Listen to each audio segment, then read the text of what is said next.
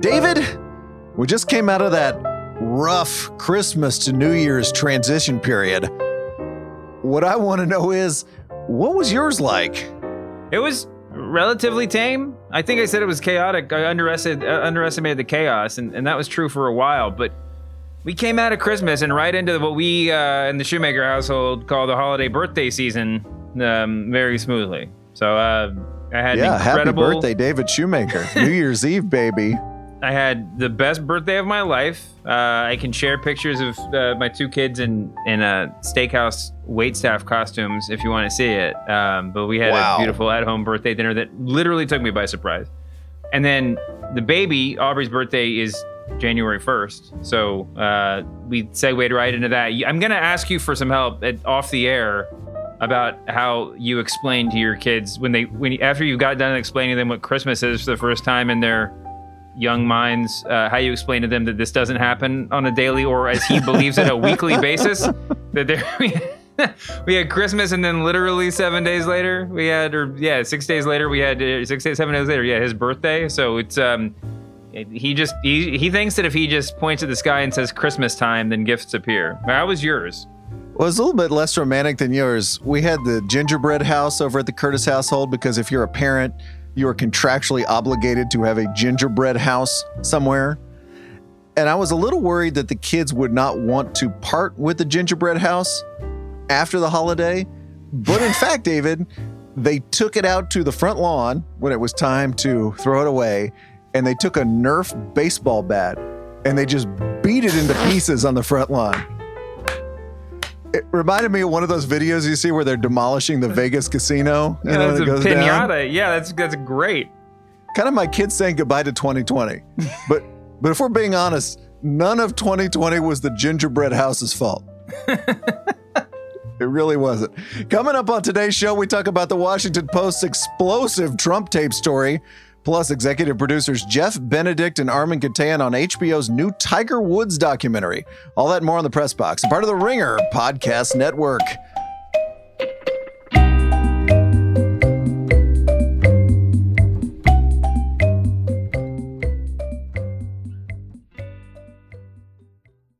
This episode is brought to you by Jiffy Lube.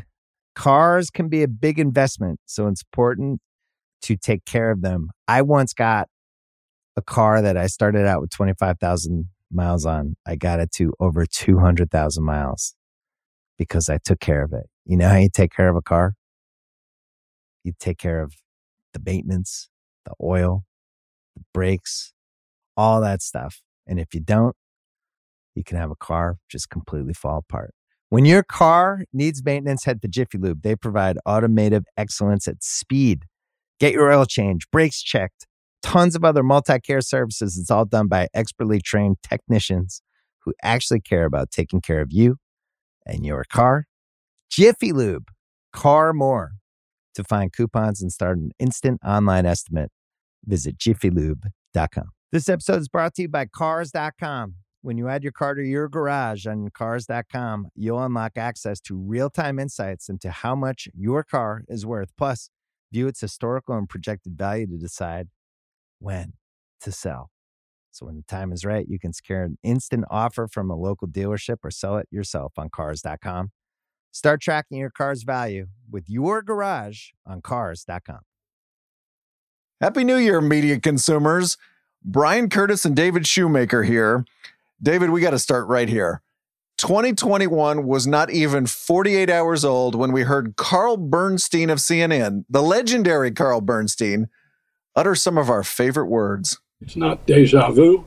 This is something far worse than occurred in Watergate. Worse than Watergate. The press box bat symbol went up. Yeah. I mean, I don't know if he's contractually obligated to say that at this point, but do you think what do you think the cameo he's like fee your is? son with Christmas, you know, like every week Carl Bernstein says, is this worse than Watergate? Do you think for like $100 you could on Cameo you could get Carl Bernstein to say that like your marriage to your wife is worse than Watergate?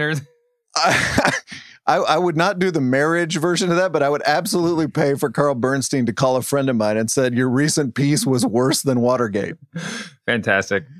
Bernstein was talking about an incredible scoop in the Washington Post because on Saturday, David, Donald Trump called Brad Raffensperger Georgia's Secretary of State. Now, this is Georgia in the American South, not Trump pulling another Volodymyr Zelensky overseas. Though, as we'll see, the pitch was basically the same in both cases. Mm-hmm. The Washington Post's Amy Gardner got a recording of the Trump-Raffensperger phone call, and we found out that Trump said this. All I want to do is this. I just want to find 11,780 votes, which is one more than we have, because we won the state. Now, Mr. President, where are we going to find 11,000 plus votes to put you over the top in Georgia? The people of the country are angry, and there's nothing wrong with saying that, that you've recalculated. Well, Mr. President, the challenge that you have is the data you have is wrong. Recalculated. Ooh. David, your initial thoughts on the Washington Post bombshell of the week? Well, as with so many things over the last 4 years, your option is either to be like immediately outraged, like nuclear level outraged, and then sort of reconnoiter with yourself after that to see how right your outrage, justified your outrage was, or you can do what I did this time, which is to sort of subliminally just underplay the story. I saw the headlines and I was just like, okay, yeah, that doesn't surprise me too much. And only then through the incessant bubbling up of social media, and I should say the more justified awareness of my wife, did I realize that this was immediately rising to the level of national catastrophe. But I think that's sort of a lot of what the last 4 years have been about. It's like absolutely galling behavior that we just sort of roll our eyes at. It's amazing, isn't it? Trump plots to steal the election on tape, and your first thought is, do I really need to read this? Is this really how I want to spend a Sunday afternoon? I don't know that we need to go into try to figure out at this point, we don't need to parse to what degree Trump is self-aware or aware of his criminality or aware of his conspiratorialness or whatever. I don't know that that's even interesting right now, but it is sort of, I don't know, telling, worth mentioning that he didn't have a line of argument. I mean, basically it's like he watched OAN for 48 hours and took notes and then just repeated it. But it would have been both more tactically compelling if whether he was trying to steal the election or overturn it legitimately, it would have been tactically compelling for him to take one line of attack that he truly believed and could back up even speciously. But it's sort of it's also telling that that's like the disconnectedness, the disjointedness of the entire, not just the past 4 years. I'm not talking about that. The past couple of months, we were going into the election with this kind of warning that he was going to try to, correct, quote unquote, the election results in real time, that he had this plan and the plan didn't make much sense, but it didn't really matter because the plan was the statement of having a plan. And now it really is just like the Republican Party, or I don't want to give anybody too much credit. So I'll just say the Republican Party, the right wing, whoever, can't get their arguments together because there isn't one. So everybody's trying out all this different shit to see what'll stick. And instead of picking one, because no one's organized enough to do it, the president is just left regurgitating all the different things people have thrown at the walls. He's just pointing at pieces of shit on the walls as they're sliding down. I completely agree. And what makes this scoop amazing to me is that we hear him regurgitating it. We don't just read him plotting to do this. We can hear it. We can hear the language of criminality or near criminality. There is such a big difference in that, because Trump has been doing this in public for a month and a half now. Mm-hmm. This is not really new. He's been having conversations like this that we read about all the time. But as you say, hearing him try to wrap his mind around why he is asking Raffensperger to do this, other than the fact that Raffensperger should just do it because he's a Republican and make Trump president for 4 more years. Yeah. Which, by the way, Georgia would not do on its own, but never mind that part. Couple of notes from the language, David. Trump had a very, I'm reading something from a piece of paper that I don't understand voice for much of this phone call. I'm looking here, 11,700 votes. Mm-hmm. That was funny. He called Raffensperger a child at one point. Also got confused and called Georgia Governor Brian Kemp George. and what may have been the comic highlight of this whole thing, on the call was Raffensperger's general counsel, whose name is Ryan Germany. Ryan Germany. And Trump told him, "You have a nice last name." Now, come on. Come on. Are we absolutely sure that Christopher Buckley or some political satirist did not come up with that line? Trump, one Germanophile to another, Mr. Germany, you have a nice last name. It was just one joke after another, except it's not a joke. It's, worse than Watergate or whatever you want to say. Yes. I mean, it's sort of unbelievable. I think that you mentioned hearing it. I mean, hearing it was the real thing. And we know from, well, I hesitate to use rollout, but rollout's the right word, that Raffensperger didn't intend on releasing the audio unless Trump attacked him subsequently, which Trump did, in which case, and then the Washington Post immediately had access.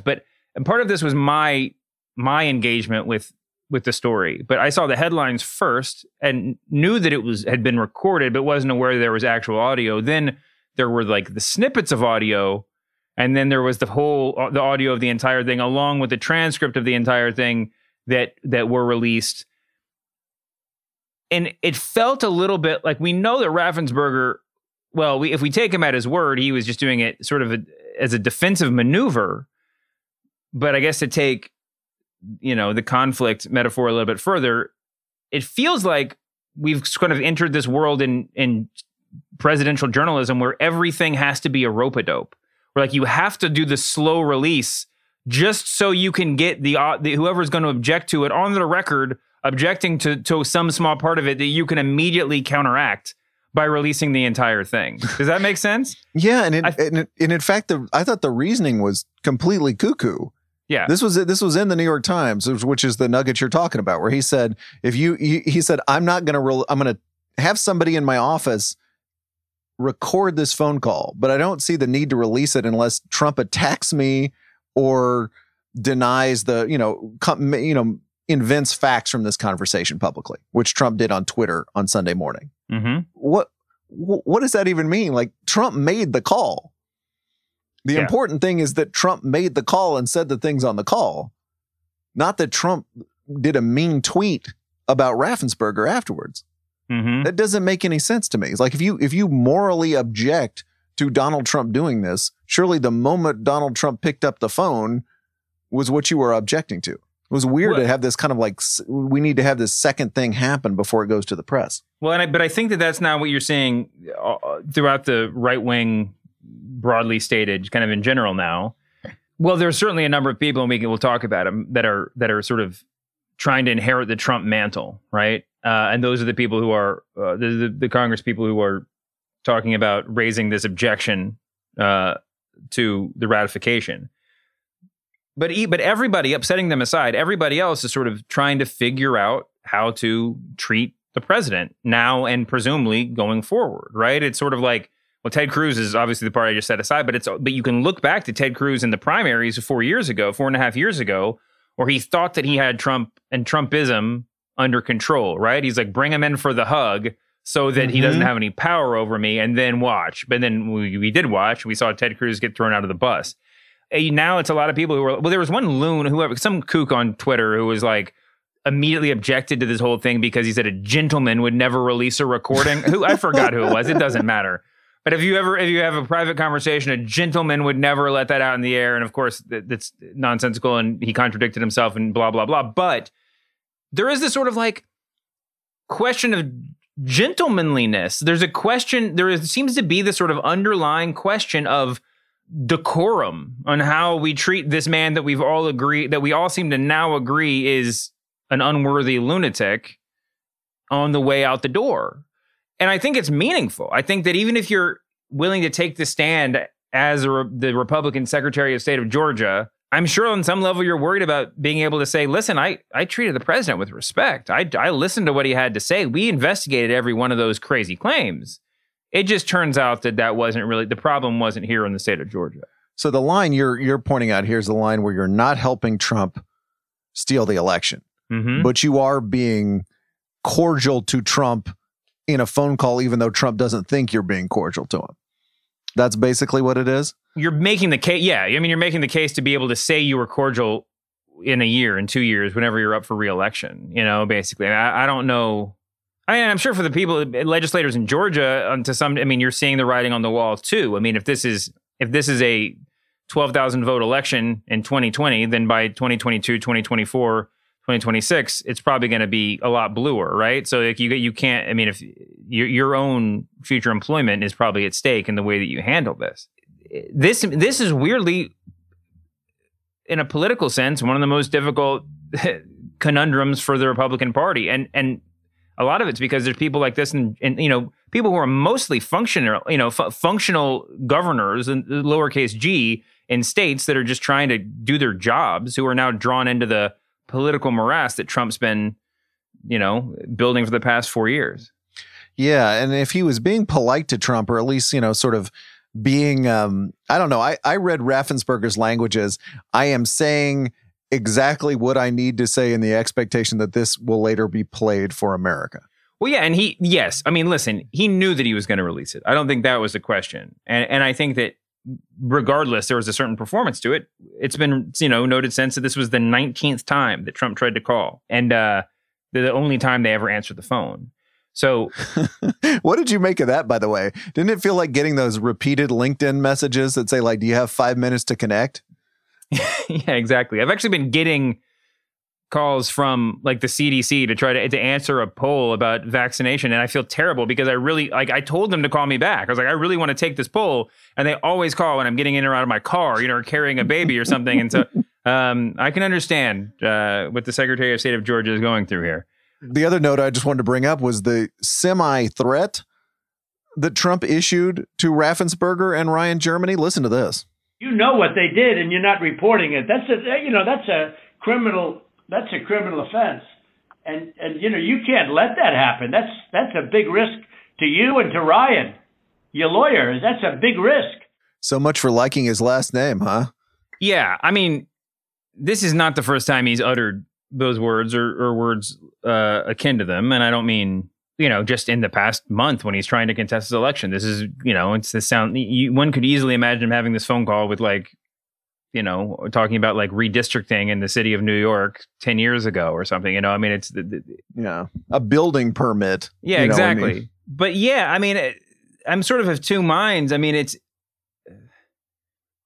there's a sort of, if he's gone at the end of the month, then he's gone, and we can move on from there. Let the Southern District of New York have their way or whatever.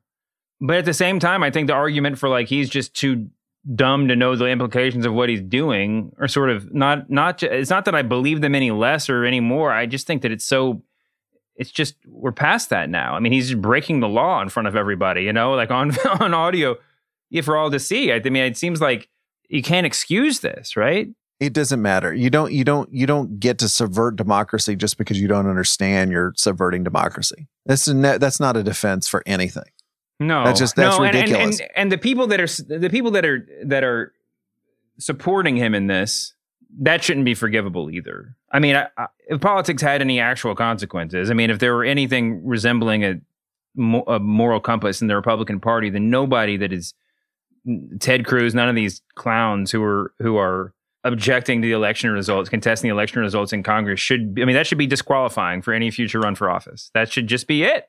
And if you, it's not going to be, but likewise, if you're out here subverting democracy, whether or not you mean to, that's a criminal offense that should be prosecuted to the full extent. I just don't know. I've never been one of these people who's like chirping on Twitter about frog marching Donald Trump out of the White House in handcuffs or whatever. But like, this is just like, I don't know if he's dumb enough to have done this on purpose, but the situation is just dumb. Like we can't abide by this. It might all be forgotten in a month. He might be gone. He might be whatever. And we won't have to worry about it anymore. But what's bonkers that I understand he's trying to cling on to the last vestiges of the hope for presidency. But again, if he had just left peacefully, it would have made such a difference in his legacy. And he just can't. He hasn't learned a fucking thing since the day he got into office. Probably not for a long time before that. All right, David, let's do the overworked Twitter joke of the week, where we celebrate a gag that was so obvious that all of media Twitter made it at exactly the same time. Send your nominees to @thepressboxpod, where they are always gratefully received. David, as soon as people discovered that Amy Gardner's Trump scoop came with an actual recording, it was an overworked Twitter joke to quote James Comey and say, "Lordy, there are tapes." I saw Rob Reiner getting in on that one this morning, thanks to Nigel D. Greaves and Andy Clausen. From the Globe and Mail newspaper up there in Canada, David, comes this headline. When the pandemic is over, we should continue wearing masks. When the pandemic is over, we should continue wearing masks. It was an overworked Twitter joke to write, "Did a mask write this?" It never gets old. It gets me every time. Thanks to Chris Clark. And finally, David, we need to spend a second on the goodbye to 2020 tweet genre. Remember a couple years ago, whenever a celebrity would die and someone would write, "Fuck you, 2017." Yeah, of course. And finally, they were shamed out of doing that because it wasn't the calendar's fault that someone had died. But I guess 2020 was so irredeemably bad that we have now brought back that genre. Some examples from December 31st. Yes, hindsight is in fact 2020. That was a big one. Actor James Caan tweeted the GIF from the movie Misery, where he's giving the finger to 2020. ESPN insider Adam Schefter tweeted, "2020 has been fired, per sources." Well, that was good. And finally, this tweet from Counting Crows. Not kidding. The official Counting Crows account. Wow, okay. "Maybe this year will be better than the last." Thanks to Elizabeth Gardner, Andrew Graining, Sugar Lemon, and Lorenzo Quiog. If you bid goodbye to 2020 with a searching vocal that was played in David's car during high school, congrats. You made the overworked Twitter joke of the week. Can confirm. Good joke. Never owned a Counting Crows album in my entire life. I was never a big fan. Much more into Compatriots, Gin Blossoms, Toad the Wet Sprocket, the Soul Asylum. Who else of that era was I really into? But I will say this. I demand a recount. There's been some voter fraud here. As an adult, I have realized that Counting Crows, for whatever reason, the algorithm for Counting Crows radio on Pandora, on playlists on our parent company Spotify, Counting Crows is the way in to the music of my high school years. So I always go Counting Crows first. There we go. This episode is brought to you by Jiffy Lube. Cars can be a big investment, so it's important to take care of them. I once got a car that I started out with 25,000 miles on. I got it to over 200,000 miles because I took care of it. You know how you take care of a car? You take care of the maintenance, the oil, the brakes, all that stuff. And if you don't, you can have a car just completely fall apart. When your car needs maintenance, head to Jiffy Lube. They provide automotive excellence at speed. Get your oil change, brakes checked, tons of other multi-care services. It's all done by expertly trained technicians who actually care about taking care of you and your car. Jiffy Lube, car more. To find coupons and start an instant online estimate, visit jiffylube.com. All right, David, time for the notebook dump.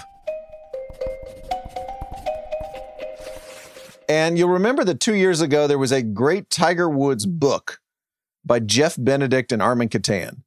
It was so good that I remember going into Bill's office at the Ringer back when we actually went to the office and said, "Bill, you need to read this right now because this is the whole Tiger Woods story like you've never read it before."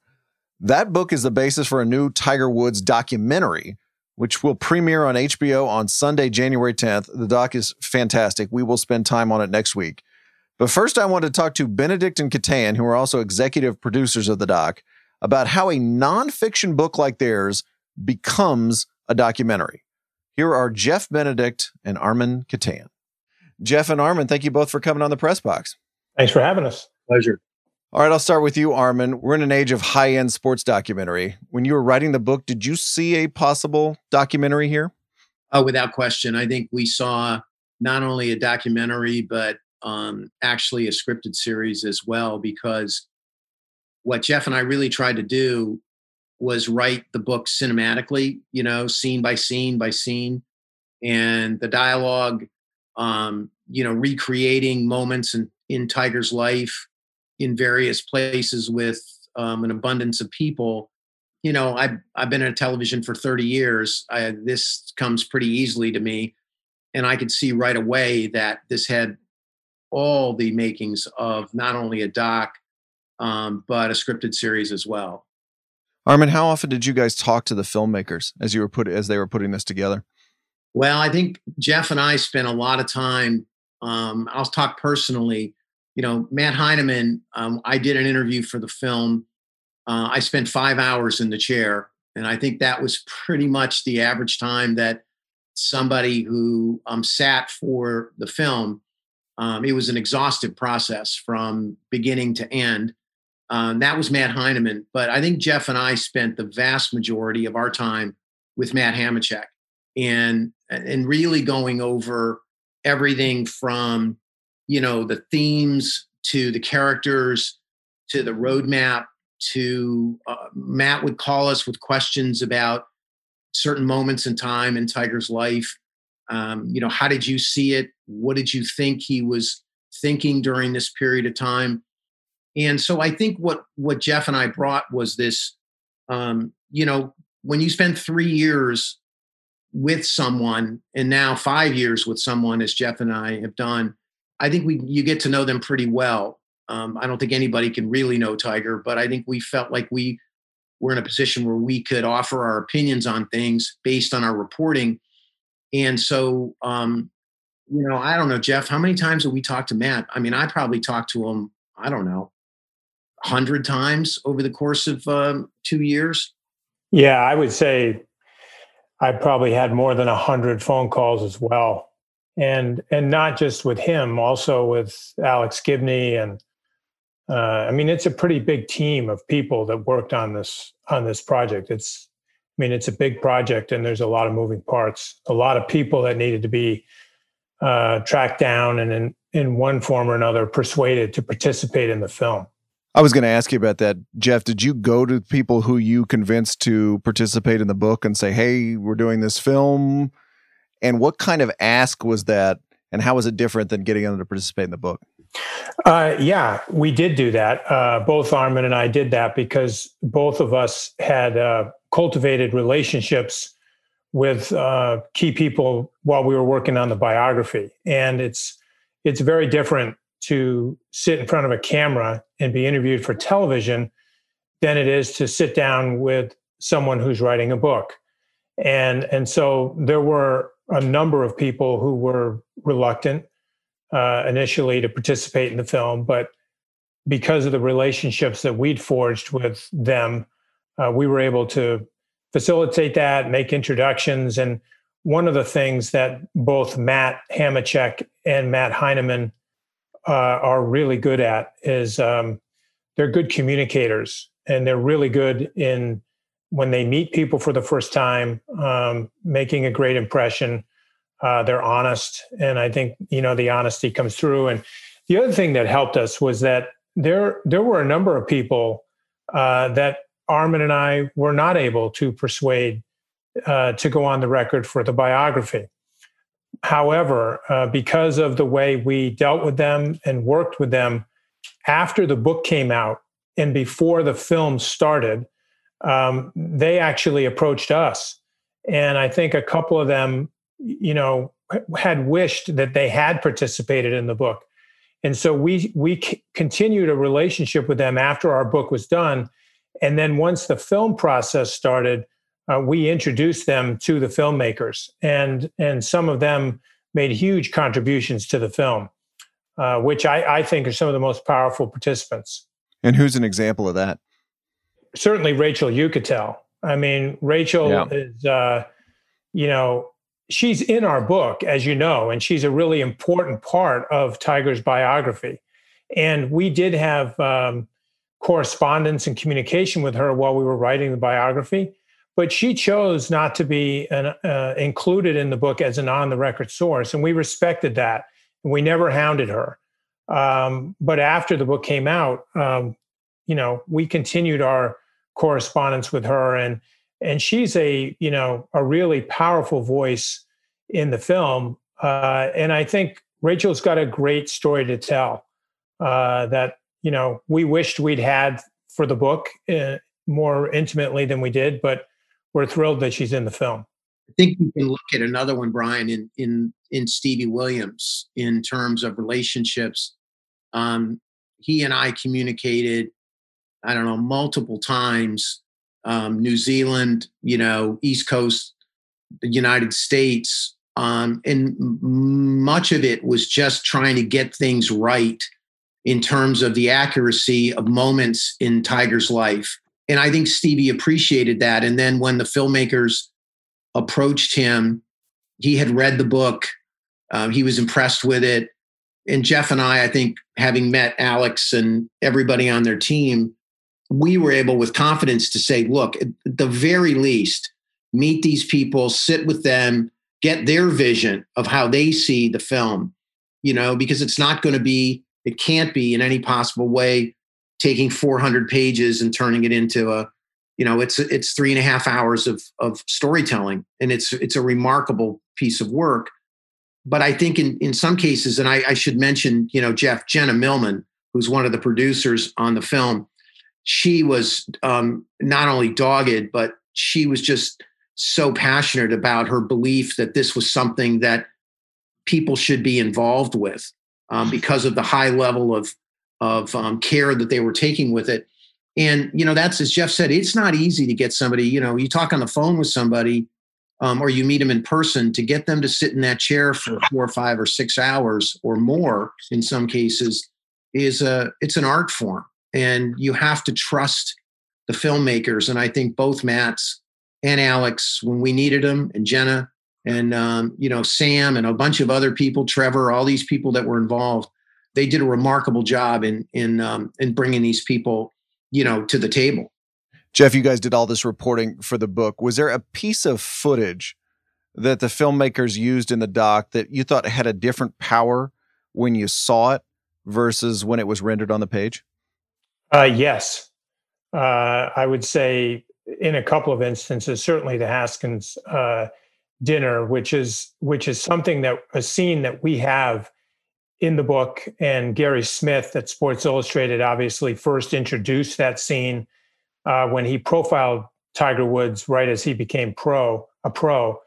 We recreated that scene in our book, but what the filmmakers did was really take it to another level. And one of the reasons they were able to do that is, and this is a telltale sign of a great documentarian, is they found the footage of the actual speech that Earl Woods gave.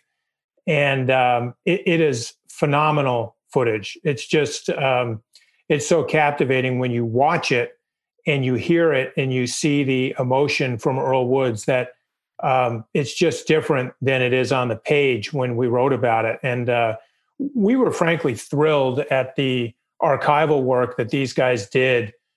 Some of the footage that they came up with, Dina, Tiger's first girlfriend, provided some jaw-dropping home videos. And this goes back to the days of VHS and the handheld recorders that, got used way back in the day.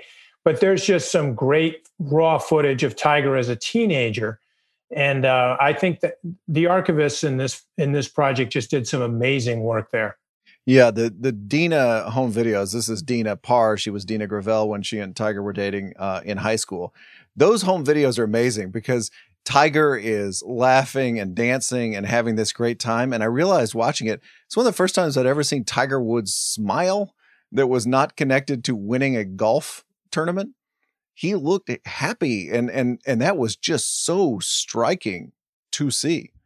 I mean, just as a viewer, when we were seeing rough cuts, I was blown away by it because it humanizes Tiger in a way that we'd never seen him before.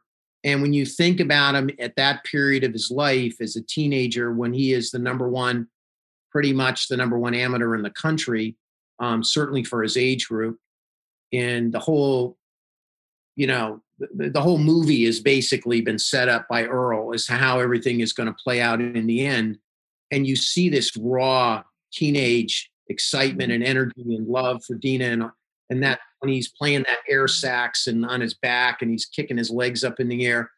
I was like, oh my God, this is just an incredible piece of footage. And honestly, that's the difference. As much as Jeff and I tried to recreate these scenes and write them cinematically, there's a difference between film and the written word. And what you see in this film is an extraordinary job in the archival footage and really bringing some really important people to the table as well, whether it's Brian Gumbel or whether it's Nick Faldo, or whether it's Dina, or whether it's Rachel, or whether it's Joe Groman.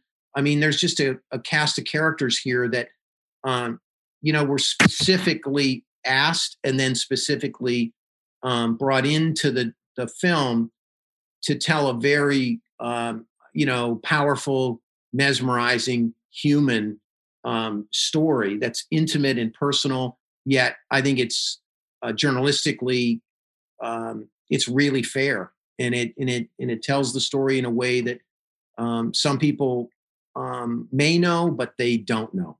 I think what's interesting about seeing these people interviewed on camera too is when we think about a figure like Tiger Woods, who has treated people often very coldly in his life. When you see people interviewed about him, one thinks, oh, well, they're just, they have an axe to grind or something. What you can see in a lot of these people's faces is that they love Tiger. They really cared about Tiger. And that comes through, I think, perhaps in video, maybe more than it even does on the page. When we were deciding who we wanted to interview for the biography, we were pretty particular in finding people and approaching people that didn't have an axe to grind, because there's a lot of those folks out there, and particularly the women that are in the biography. Are women starting with his kindergarten teacher, up through his first girlfriend, up through some of his first true friends who were females, not lovers, but friends, through Alicia, O'Meara, all the way up the ladder. The women that we included in the book, for the most part, were women who truly cared about Tiger as a human being. And I think the film does a great job of building on that. And because a lot of those same women that are in the book are in the film, and a couple that aren't in the book are in the film. And you can tell that these are women. The way you can tell they care is just by, you can look in their eyes in the film. And that is a different thing than a book, is you can actually see them when they're talking about him, and the eyes don't lie. When you see these moments in the film, there's moments where you're crying, there's moments when you're laughing, but these are, great human emotions that we're not accustomed to associating with Tiger, the golfer. So many of these women that are in the film are introducing you to Tiger, the human being. Brian, I think the success of the book, and I'm certainly the success of the film, is when you look at it, it's a father-son story. It's an Earl Woods, Tiger Woods story. But in the big picture, I always found when I would talk to Jeff, I said, who's going to love this book and is going to love this film?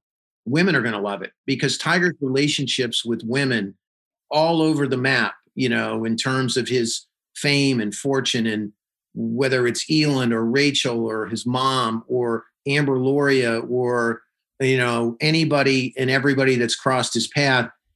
I always was attracted to that side of the story, because I felt like I understood to a certain degree Tiger's greatness in The Price of Genius, but his relationship, and I think you go back to A, his mom, but then B, Dina, what happened there, I think it colored his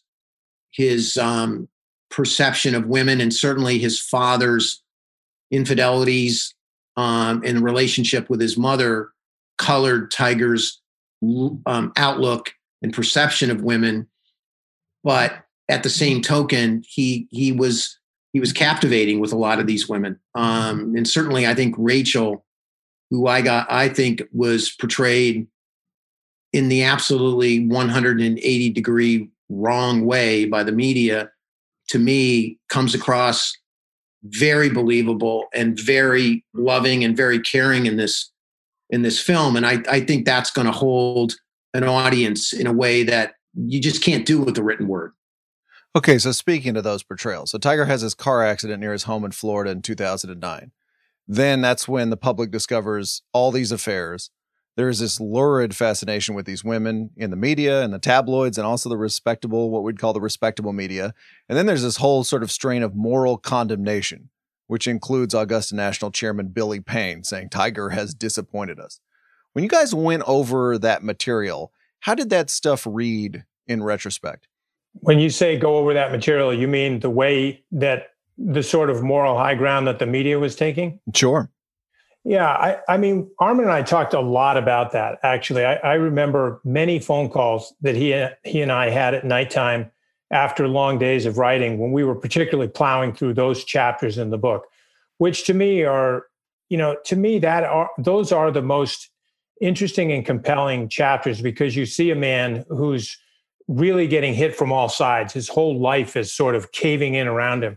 And you're watching how he's responding to that. And I thought there was a lot of, it's so easy when you're on the sidelines to throw stones and pass judgment and forgetting, that we're all human and that really none of us, this is the thing that Armin and I kept saying to each other when we were writing is that we've never been in the situation he's in. We don't know anybody who's ever been in that situation because Tiger's life was so unique and the level of stardom and fame that he'd attained as an athlete he was more like Elvis Presley than he was a golfer in terms of his fame and the stature that he had around the world.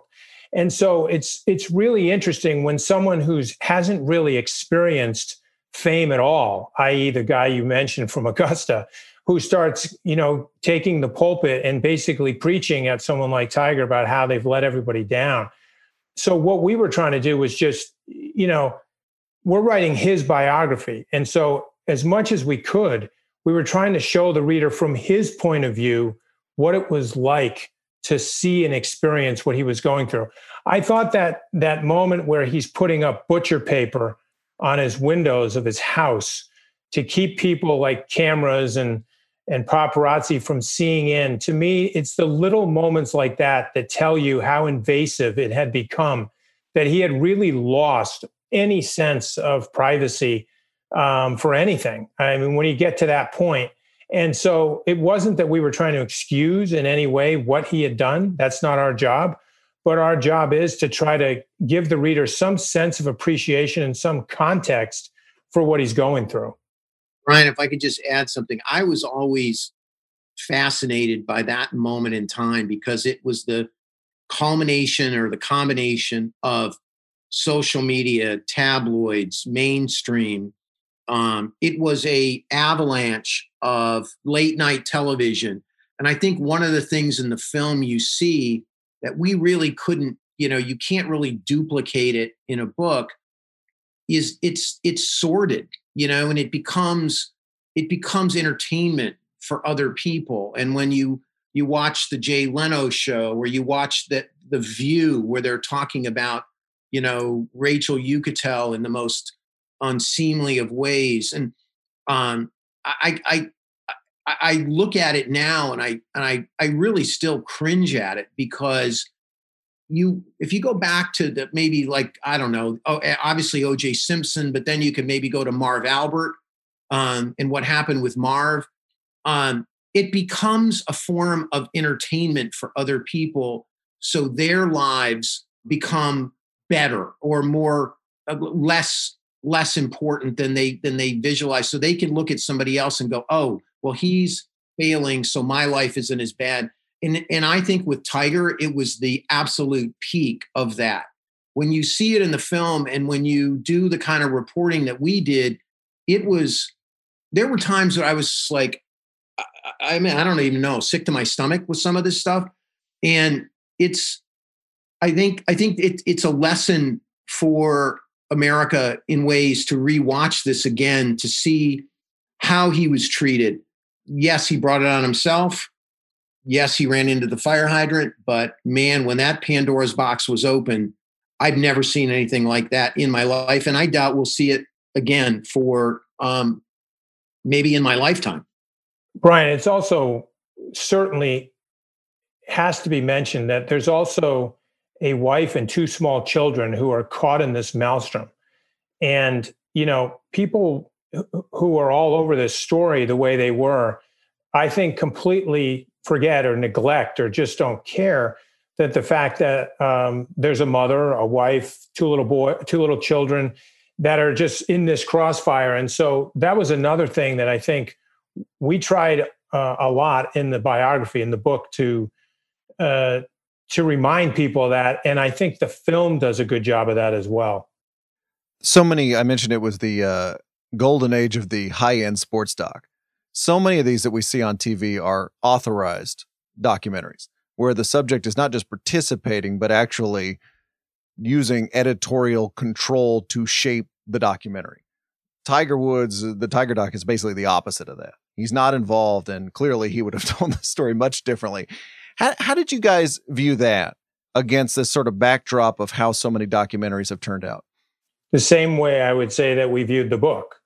Books are the same way. You can have autobiographies or authorized biographies, or you can have the kind of biography that we had, which I think was a great opportunity for Armin and I to be able to write that kind of biography, where we were basically getting access to everybody who was around Tiger and was intimate in one portion of his life or another.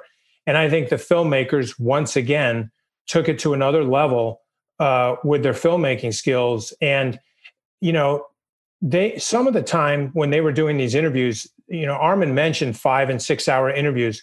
There were actually people that sat in the chair for over 10 to 12 hours. And the reason it's also important, I think, Armin mentioned Jenna Millman, one of the, producers and editors on this film, who did an incredible job, particularly with the women that are in this film. She is a big reason that some of these women are in the film. And also she's a big reason for why some of these women opened up to the depth that they did. And I think that kind of candor is what gave the book the powerful feel that it did. And it's what gives the film that feel. I mean, when you're watching this film, whether you see it for the first time or many times like we've seen it, it still pulls at your heartstrings. I have seen my eyes well up each time I see a new cut, and I already know the story inside out. And so I think that's a quality of not having all that editorial control. And it's also, Brian, in the end, Jeff and I had this conversation.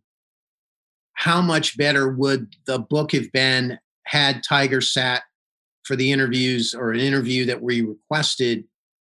And in the end, given the kind of person he is or was at that period of time and his unwillingness to really unspool any critical parts of his life in any kind of depth, and having read everything, literally almost everything he'd ever said about anything, including all his books and all his press conferences and all that, I don't know what we would have gained in terms of the depth of our reporting. And I think in this film, both Matts and all the people that were associated with it, because they took the kind of care, and I can't tell you how many really deep conversations that I had, and I know that Jeff had with Matt Hamachek about, is this too much? How far do we go here? How salacious or sensational, or what do you feel about this moment? And it's really almost, you have to think about it in terms of almost, I think about it in terms of orchestral, like a piano playing, how hard do you hit those keys, and how fast do you move through a certain part of the score? And I think with that, because it can be cringeworthy at times, and you don't need it. And I think that's where, I found myself going, they just hit, there was a perfect pitch here. They knew, did they need Tiger? Did they ask for Tiger? They did. He didn't want to participate. They offered him the opportunity. He declined, as did other people that were close to Tiger. But in the end, I think as a journalist, I feel like I didn't need the subject. And I don't think you need the subject here, because the subject is there. When you pick the right moments and you pick the right things that person says, you understand that person. And I think that's what this film does better than anything. It's one of the best. I know just internally, HBO feels like this is one of, if not the best sports docs they've ever done. And you're talking about what, 30 years of sports docs.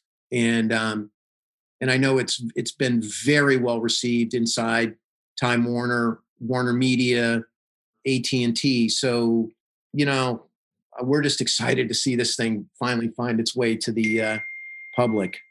Let's end here. Having watched the doc, I don't think of the Tiger Woods story as a redemption story exactly, nor is it a tragedy. Jeff, how do you think of the shape of this story now? Well, I think the shape now is what I would say full circle. It's a complete panoramic view of his life. When you get into biographies and documentaries, you talk about having a sort of a two-dimensional view. You try to see from multiple sides.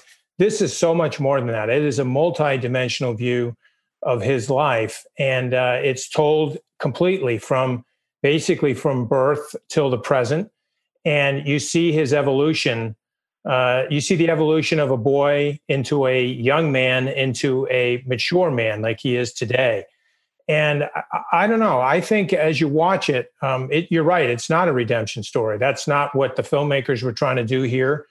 And I think they did the right thing and chose the right path by going the way they did, because by the time you get to the end of this, for one thing, you're out of breath. I mean, literally, you're sitting on the sofa and you feel like you've gone through this life with him, and it is absolutely exhausting at times. And then at other times, it's so exhilarating. And one of the things I was most taken with, Brian, is watching a documentary it's like watching a sporting event, right? You are sitting still, seeing something. You're not actually doing anything. You're just viewing. And so when a film is so powerful that it can actually make you sweat and actually make you feel tired or exhilarated, that means the filmmakers have really delivered, because they've taken you on a journey. And that's what Matt Hamachek and Matt Heineman and their team did in this film. Is you're not just watching, you're riding with him. And sometimes the speed is, you feel like you're at the speed that he was at. And I think that experience, when you get to the end, gives you a much better appreciation and respect for who Tiger is, where he's been, and what he's done. It's funny. I would have said that the bow on this whole story was Tiger coming back and winning the Masters in 2019.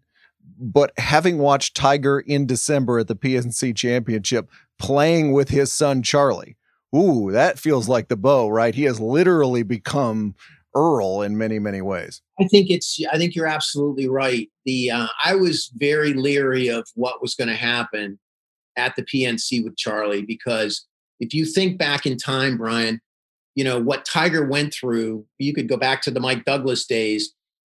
He was 2.5 years old, but let's just say Tiger's 45 now. Just go back 35 years. No internet, no phones, no social media. He's in a bit of a cocoon. Charlie was in the absolute, epicenter of social media over the weekend. And not only did he handle it well, but I was really struck with how Tiger was just a great father and let Charlie be by himself, embrace the moment. He didn't overdo it. And I thought back to those times when Earl was on the driving range at the Navy course, and Joe Groman, who was the assistant pro, Earl would be on one end, Tiger would be on the other end, and Joe would come up and say, "Hey, Earl, Tiger's down on the other end. Why aren't you, working with him?" And Earl, to his ever-loving credit, just said, "If Tiger needs me, he knows where I'm at. He's going to find me."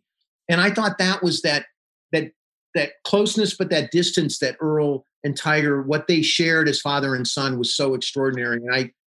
And Earl had a lot of faults, but he gave Tiger his love of golf and his absolute belief and practice. And I thought, you're right. I thought the Masters is extraordinary. I mean, there's no better moment than the 2019 Masters in terms of comebacks of all time.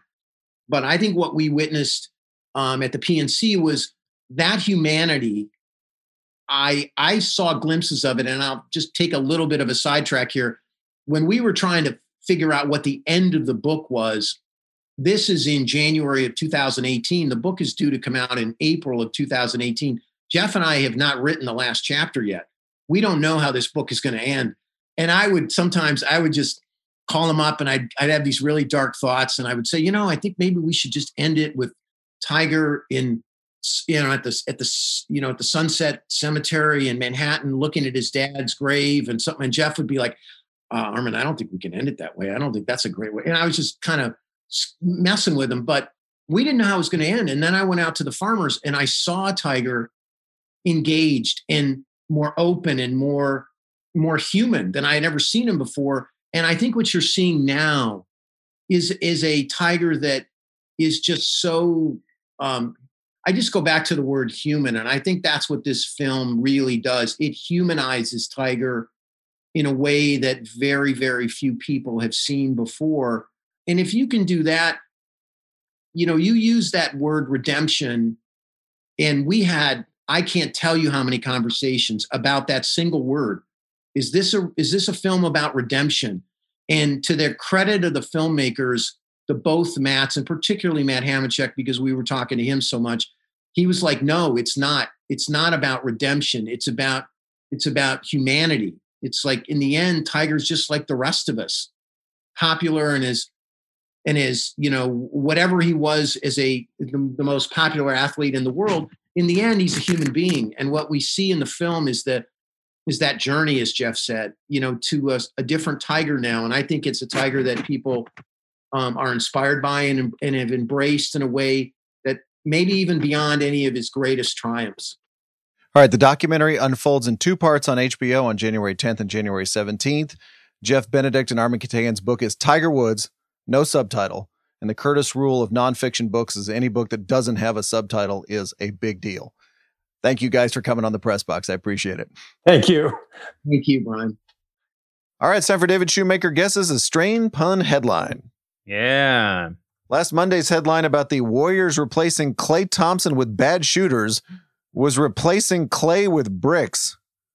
Today's headline comes from Chris Dahl, Eric Whiteley, Danny Sullivan, Josh Siskind, and Ian Herbert. It's from the Washington Post.